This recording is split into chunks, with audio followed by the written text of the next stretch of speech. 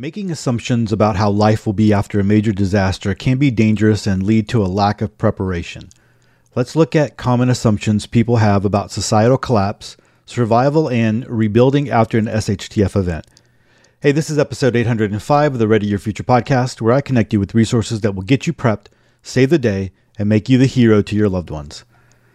Hey everyone, and welcome back to another episode of the Ready Your Future podcast. I'm so glad that you're hanging out with me. I'm Todd Sepulveda, your host, and I will be reading an article today from The Organic Prepper, Daisy Luther over there, and our favorite. She actually didn't write this one, but that's her website, theorganicprepper.com. And this one is entitled 7 Assumptions About the SHTF. And I really like this article because, you know, in the preparedness community, we have people writing articles out there. We have books out there. We have podcasts. We have videos. We have everybody out there. And they're all have these assumptions about how things are going to be. And the thing is, like, no one truly knows what things are going to be like. A lot of the times I refer back to collapses in civilizations that I have read about. And one of the things you hear a lot when people are looking at the United States, they'll look at Rome, right? But even that, it's been such a long time since that has happened. There's been a lot of technology. There's been a lot of everything that has happened since then. And would things be completely similar, you know? And there's just no way. And so I think, well, let me just say this. Let's go ahead and read the article. And I've got some things that I want to talk about on the flip side of that, all right? So theorganicprepper.com, this article is entitled 7 Assumptions About the SHTF. Assumptions. We make them all the time, mostly unconscious, like the grocery store will be open, fully stocked of bread, milk, toilet paper, and our favorite ice cream. The gas station will be up and running to gas up our vehicles and maybe get a hot cup of coffee or a fat pill, which is a donut. Then there are other conscious assumptions we make about things like our retirement accounts doing well, plenty of money available for presents under the Christmas tree, or not having to resort to using a credit card to make the monthly bills. Some of our assumptions are made based on historical facts. Others are more recent events or experiences. Then we also have unconscious bias assumptions. When it comes to SHTF, I think we have some that are quite logical or common sense based. Others, well, I've read a few that are really out there, such as army-grown lab-attacked dogs trained to eat our children. Yeah, really. Based on several of Selko's articles and some other books on various topics, historical and recent events, are some assumptions I have made. Your mileage may vary. This is not a complete list, as I am sure I am forgetting more than a few. One thing I want to mention is that Organic Prepper commenter Backward Squirrel wrote, "Just understand that what works in one area won't necessarily work in another." And I think that is a great comment and something to consider, because even here in the United States, something that, or I mean, wherever you're listening to, and I know that I have listeners from all over the world, but something that happens in one state in the United States doesn't necessarily translate to another state in the United States. So in same thing wherever you are. If you're in Europe, one thing, or Australia, wherever you might be, one thing that resonates in your area might not be the same kind of idea or the way that it goes down and the way that it works in another area. So going back to the article, Backwoods Squirrel, he was referencing the difference between the Balkan War Selko went through to what SHTF could look like here in the U.S. There could be similarities and there could be differences between states, regions, or even towns. So here's the first assumption. From Taylor to Tina, or from rule of law to Thunderdome. How fast we go from shake it off to Thunderdome is an interesting assumption. I have read some who think it will be nearly instantaneous or overnight. Others say several days to weeks or somewhere in between. There are some more recent events we can look to as examples. Hurricane Katrina, the lawlessness some major cities are currently experiencing. So Selko noted more than a few times in his writing how by the time they realized that SHTF, it was too late. Where they were is where they were. From panic buying at the grocery store to outright looting. From civil normalcy to stabbings with no EMS or LEOs responding. It happened slowly, then suddenly. Rule of law broke down. As a society, we are only as good as the laws written and those who follow those laws. Once rule of law is gone, chaos and anarchy rule. It is only with the threat of punishment and, to a degree, the social contract that a society functions. When rule of law has broken down, those who would enforce those laws are just as helpless as the rest of us to the chaos and anarchy. In that case, I cannot blame law enforcement officers any more than I could anyone else. They are just as fearful for their lives and the lives of their families as everyone else. Another takeaway Selko mentions is the need for family or community. He notes it takes a group to maintain not only physical and security from invaders, but also mental security. Selko also mentions those who have the number and the firepower to control territory or parts of the black market. These could be in the form of gangs, warlords, or tribes. What we may see as a neighborhood now, when things are normal, may be the next tribe or gang, depending on how you look at it. So another assumption is, hey, who turned off the lights, or when the grid is gone? This is one assumption most make and agree on. If our electrical grid were to go down for a prolonged period of time, weeks, months, or even longer, we would have some serious problems. Some think violence would be the biggest cause of death in an SHTF situation. Historically, and even to this day globally, sanitation issues have been some of the biggest causes of death. Grid down, the toilets do not flush, and nothing comes out of the tap. Selko wrote an article about water during the Balkan War, and I wrote about it with my experience in Afghanistan and my own water experiment. Other issues are heating, cooling, and cooking. Depending on your location and the time of year, all three present their own issues. Obviously, heating in the far north in the winter can be an issue for those who do not heat with wood. In the south, cooling is its own issue during the summer. Most people would be able to cope, although it may not be comfortable. In both cases, it is the very young and the very old would be the most vulnerable. Cooking over a wood fire is doable, but first you need wood for the fire. Then you need food. So grid down unless you have a generator. Your perishables in the fridge or freezer are only going to last a few days at most. Even then, you're dependent on the fuel supply. For those in the north, in the winter, nature is your freezer. I've done that before. Then up is, what is that smell, or sanitation issues? So sanitation is one of the biggest causes of death globally, even to this day. Selko's article on the topic highlights exactly the issues that happen when the power goes out and the tap no longer flows and the toilet no longer flushes. I saw it happen in Afghanistan in the middle of a drought when a large number of people gathered around a single source of water and someone defecated in it. The result was a cholera outbreak. If it was not for a humanitarian aid effort of hydration solutions, salts, a lot of people would have died. In the comment section of that article, a number of people noted how the sewage system would back up if the power was out. Unable to flush, where would people defecate? As it has been noted, we Americans are sometimes of a lazy bunch.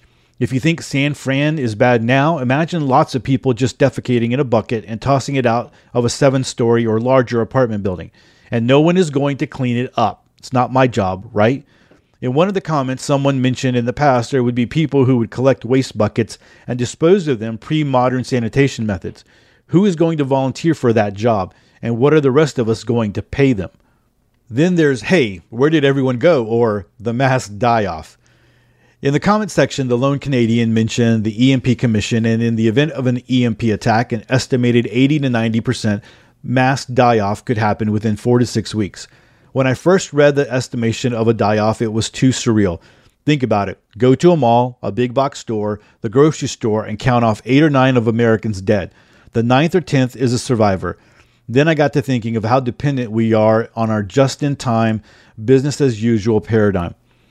I think that 80 or 90%, that number, I thought it was within the first year. But I might be mistaking that for something else. But anyway, definitely it would be pretty bad. All right, the system allows for maximum efficiency at a modest profit and lowest cost. Unfortunately, this system is highly dependent on everything working just right and highly dependent on readily available supply of cheap energy. Take the COVID shutdowns. A few meat packing plants closed due to workers testing positive for COVID, and suddenly we saw rising prices and empty shelves, buying limits. And it wasn't just meats. It was pasta, flour, rice, yeast, toilet paper. The supply chain was in terrible condition and fast. The lone Canadian also noted that at normal consumption rates, there are only 3 days of food on the grocery store shelves in any given city. Selko mentions how quickly people went from panic buying to looting. Once that supply is gone, where is the resupply? So again, imagine 8 or 9 out of 10 Americans dead. Some of these would be people who produce the food, people who process the food, people who transport the food, people who stock the shelves, and those who wring you out. The same people who also pump oil out of the ground, transport it to refineries, refine it, it is into a usable end product, and those who again transport that end product to your local gas station. Another part that few mention is the supply of RX drugs. There are a lot of people who are dependent on those drugs for everyday life with no natural herbal alternative. Then there are other drugs that people may not be life dependent on but need for just functioning. Antidepressants, anti-anxiety, antipsychotic, etc. How would they function? Then there are the illegal drugs. Do we assume the drug cartel would continue to ship drugs north of SHTF and if there is a mass die-off? Who would their customers be? We already know to what lengths illegal drug users will go to get their next fix. Imagine when there is no next fix. The next assumption is Times Square versus Mayberry, or urban versus rural. So this is a debate that continues to rage. Some are of the opinion that urban areas will command the preponderance of supplies and rural areas will run out of food and other supplies first. COVID may have shown a degree of insight into supply chain issues. If we continue with the mass die-off assumption in 4 to 6 weeks, there could be some supply still within the urban areas, and there could be nothing left. Based on current trends, most Americans only have a week's worth of food on hand at any given time. COVID shutdowns did display the need for having a well-stocked pantry. Unfortunately, in our current inflationary environment, many Americans have gone through those stockpiles to make ends meet. As mentioned above, we are highly dependent on our just-in-time system in various degrees. Take out any one part and the end consumer is at a loss. However, those who are closest to local production have the least to lose. Selco notes how fast things went from normal to SHTF. By the time they realized it, it was too late. Where they were is where they were. So one commenter mentioned how he lives in a rural area not far from a sizable town. He also mentioned how he and his neighbors are ready and willing to set up armed roadblocks or even drop a bridge to keep those urbanites from coming into their areas. Something else that needs to be addressed is how many people could make a major migration from one area to another without some kind of modern logistical supply. How many people have the skills to actually live off the land while they hike it? How far could they range a day? In the early days of COVID, we read a number of articles about people from major metropolitan areas fleeing to their second homes in places like the Hamptons. The locals who live in the Hamptons year-round, generally referred as townies by those with their second homes, did not appreciate those fleeing to bring COVID with them or buying up supplies and groceries. Tensions were high. How do you think that would go if rule of law went out the window? Then there's this assumption. How much for a carton of eggs or trade and barter system? In one of Selco's articles, he mentions that precious metals in the form of jewelry actually went down in value as they did not have an immediate use. However, the organic prepper has noted the value of precious metals as a means to secure wealth in the long term and not necessarily for everyday trading. As Selco noted, the market drove the values of everything on any given week: food, antibiotics, alcohol, cigarettes, etc. During the Balkan War, there were supplies coming in from other countries in the form of UN convoys and U.S. airdrops. Try to imagine a UN convoy getting even a few hundred miles into the interior of the U.S. or an airdrop to Topeka, Kansas from the East Coast.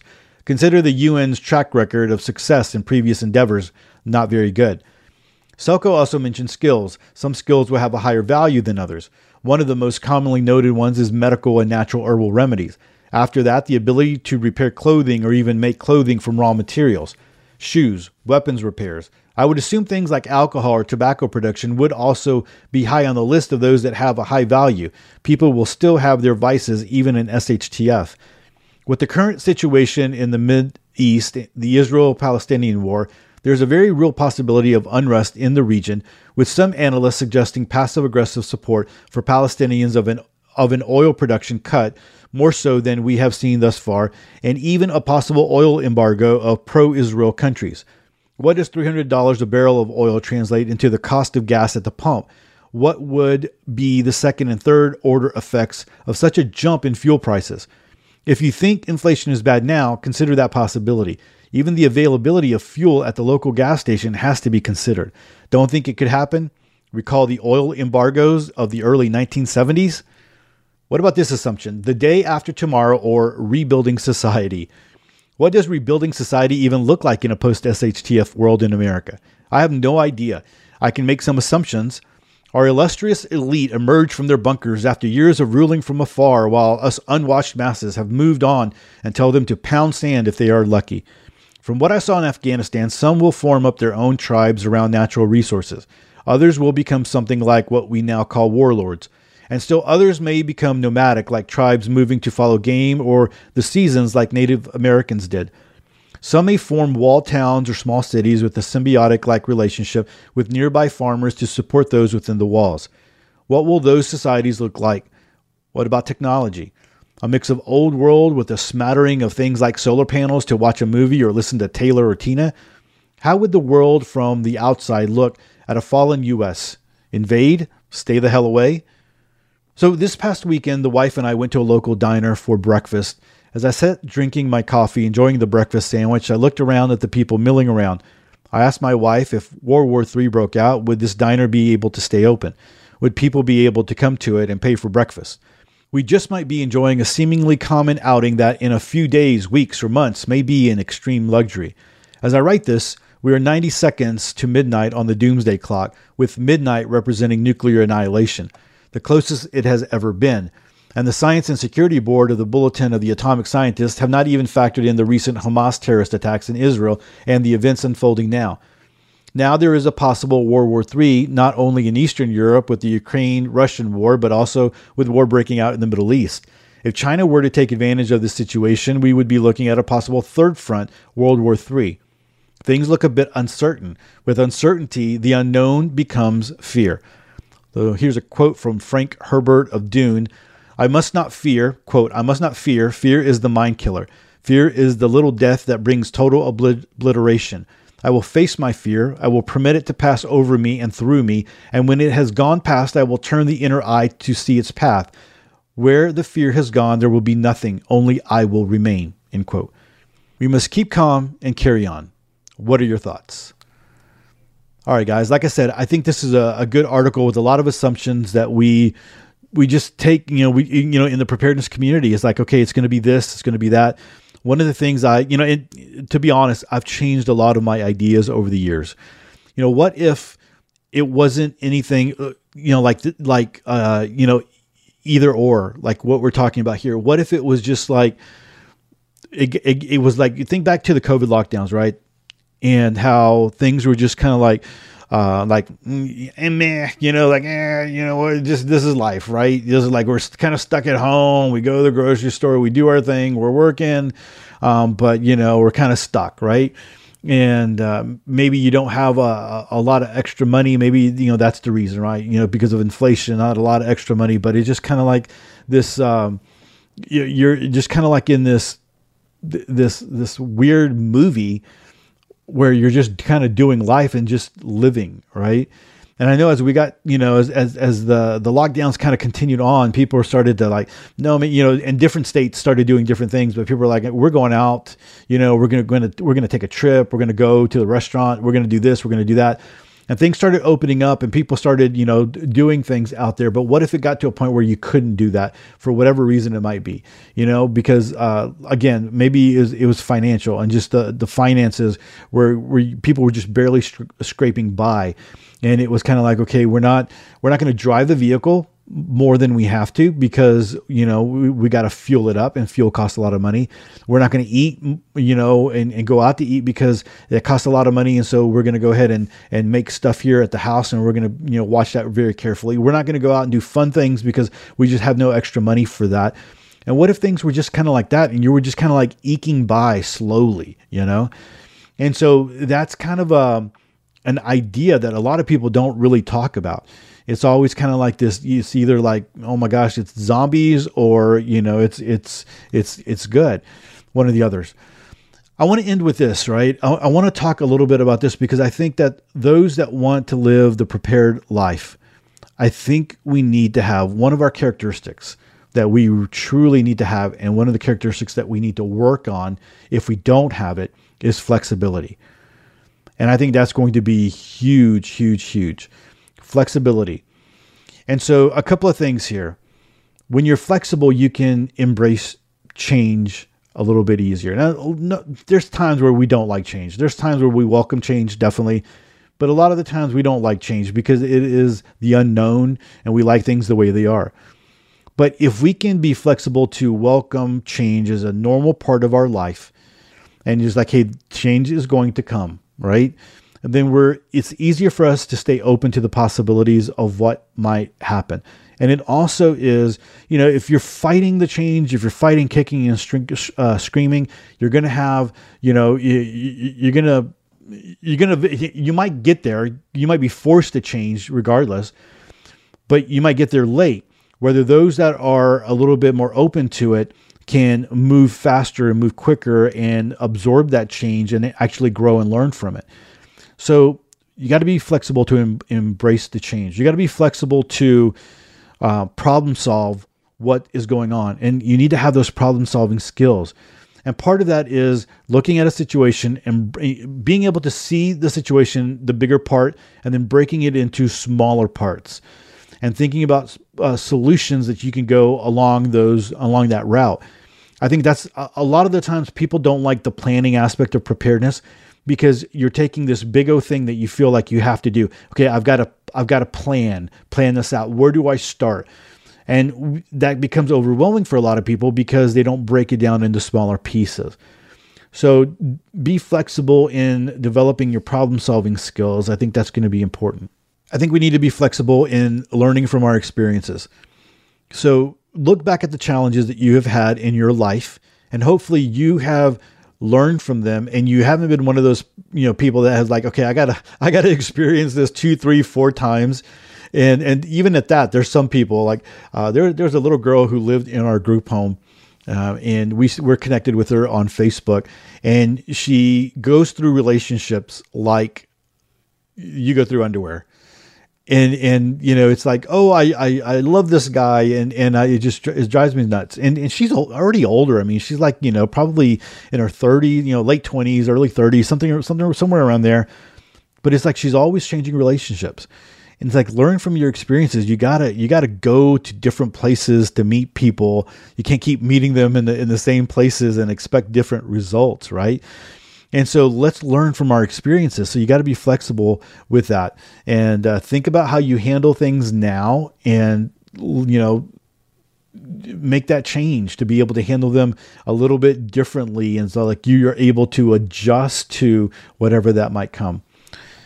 And then lastly, we got to be flexible with our emotional intelligence. And emotional intelligence means, or it's that ability to understand your emotions and understand what is happening in your emotions, right? Getting control of your emotions. So, okay, I'm angry right now. Okay, I should have enough emotional intelligence to know I probably shouldn't make a decision right now, or I probably shouldn't address this person right now because I'm angry, and the way that it's going to come out is going to come out wrong. So being able to have that flexibility to understand yourself and have that emotional intelligence to be able to say, okay, you know what? I really would just like to fire off on this person or whatever it might be, but I have enough, I'm flexible enough to understand my emotions that's not going to do any good. And that it would be better if I wait a little bit, take a deep breath, wait 24 hours and come back and revisit that. Well, a lot of assumptions in the preparedness community. We just need to make sure that, we're ready for whatever might happen. Because again, like I said at the beginning, we can look at civilizations that collapsed, and just, if our civilization collapses right now, completely, totally, then there's going to be a lot of pain, but it's probably not going to be the way that you think it might be. And so we need to be able to, and even if society doesn't collapse, I mean, let's not even go there, right? Let's just say things start changing in the fabric of where we are in the world, and just whatever, people's ideas and people's thoughts. And I do believe we're kind of there. There's a lot of weirdness that is happening in the world right now, and people's ideas of what is right and what is true. And I think we need to be, smart and be paying attention to it. and be aware of what is happening so that we can adjust, right? And I'm not saying giving up your ideas or giving up your morals or the things that are important to you, but I'm saying like paying attention to what's out there. And so if society doesn't collapse or whatever, we still are going through a societal change right now. And we can see that if you're paying attention, which I think if you're probably listening to this podcast, you are paying attention. Well, guys, that's it for episode 805. Thanks so much for hanging out with me again on this one. If you haven't subscribed, make sure you click the subscribe button in your favorite podcast app. And that way you never miss another episode of sweet, proper goodness. And with that, choose to live a more self-reliant life. Choose not to be so dependent on the government, grid, or the grind. Until next time, live with no regrets and stay prepped and aware. Peace.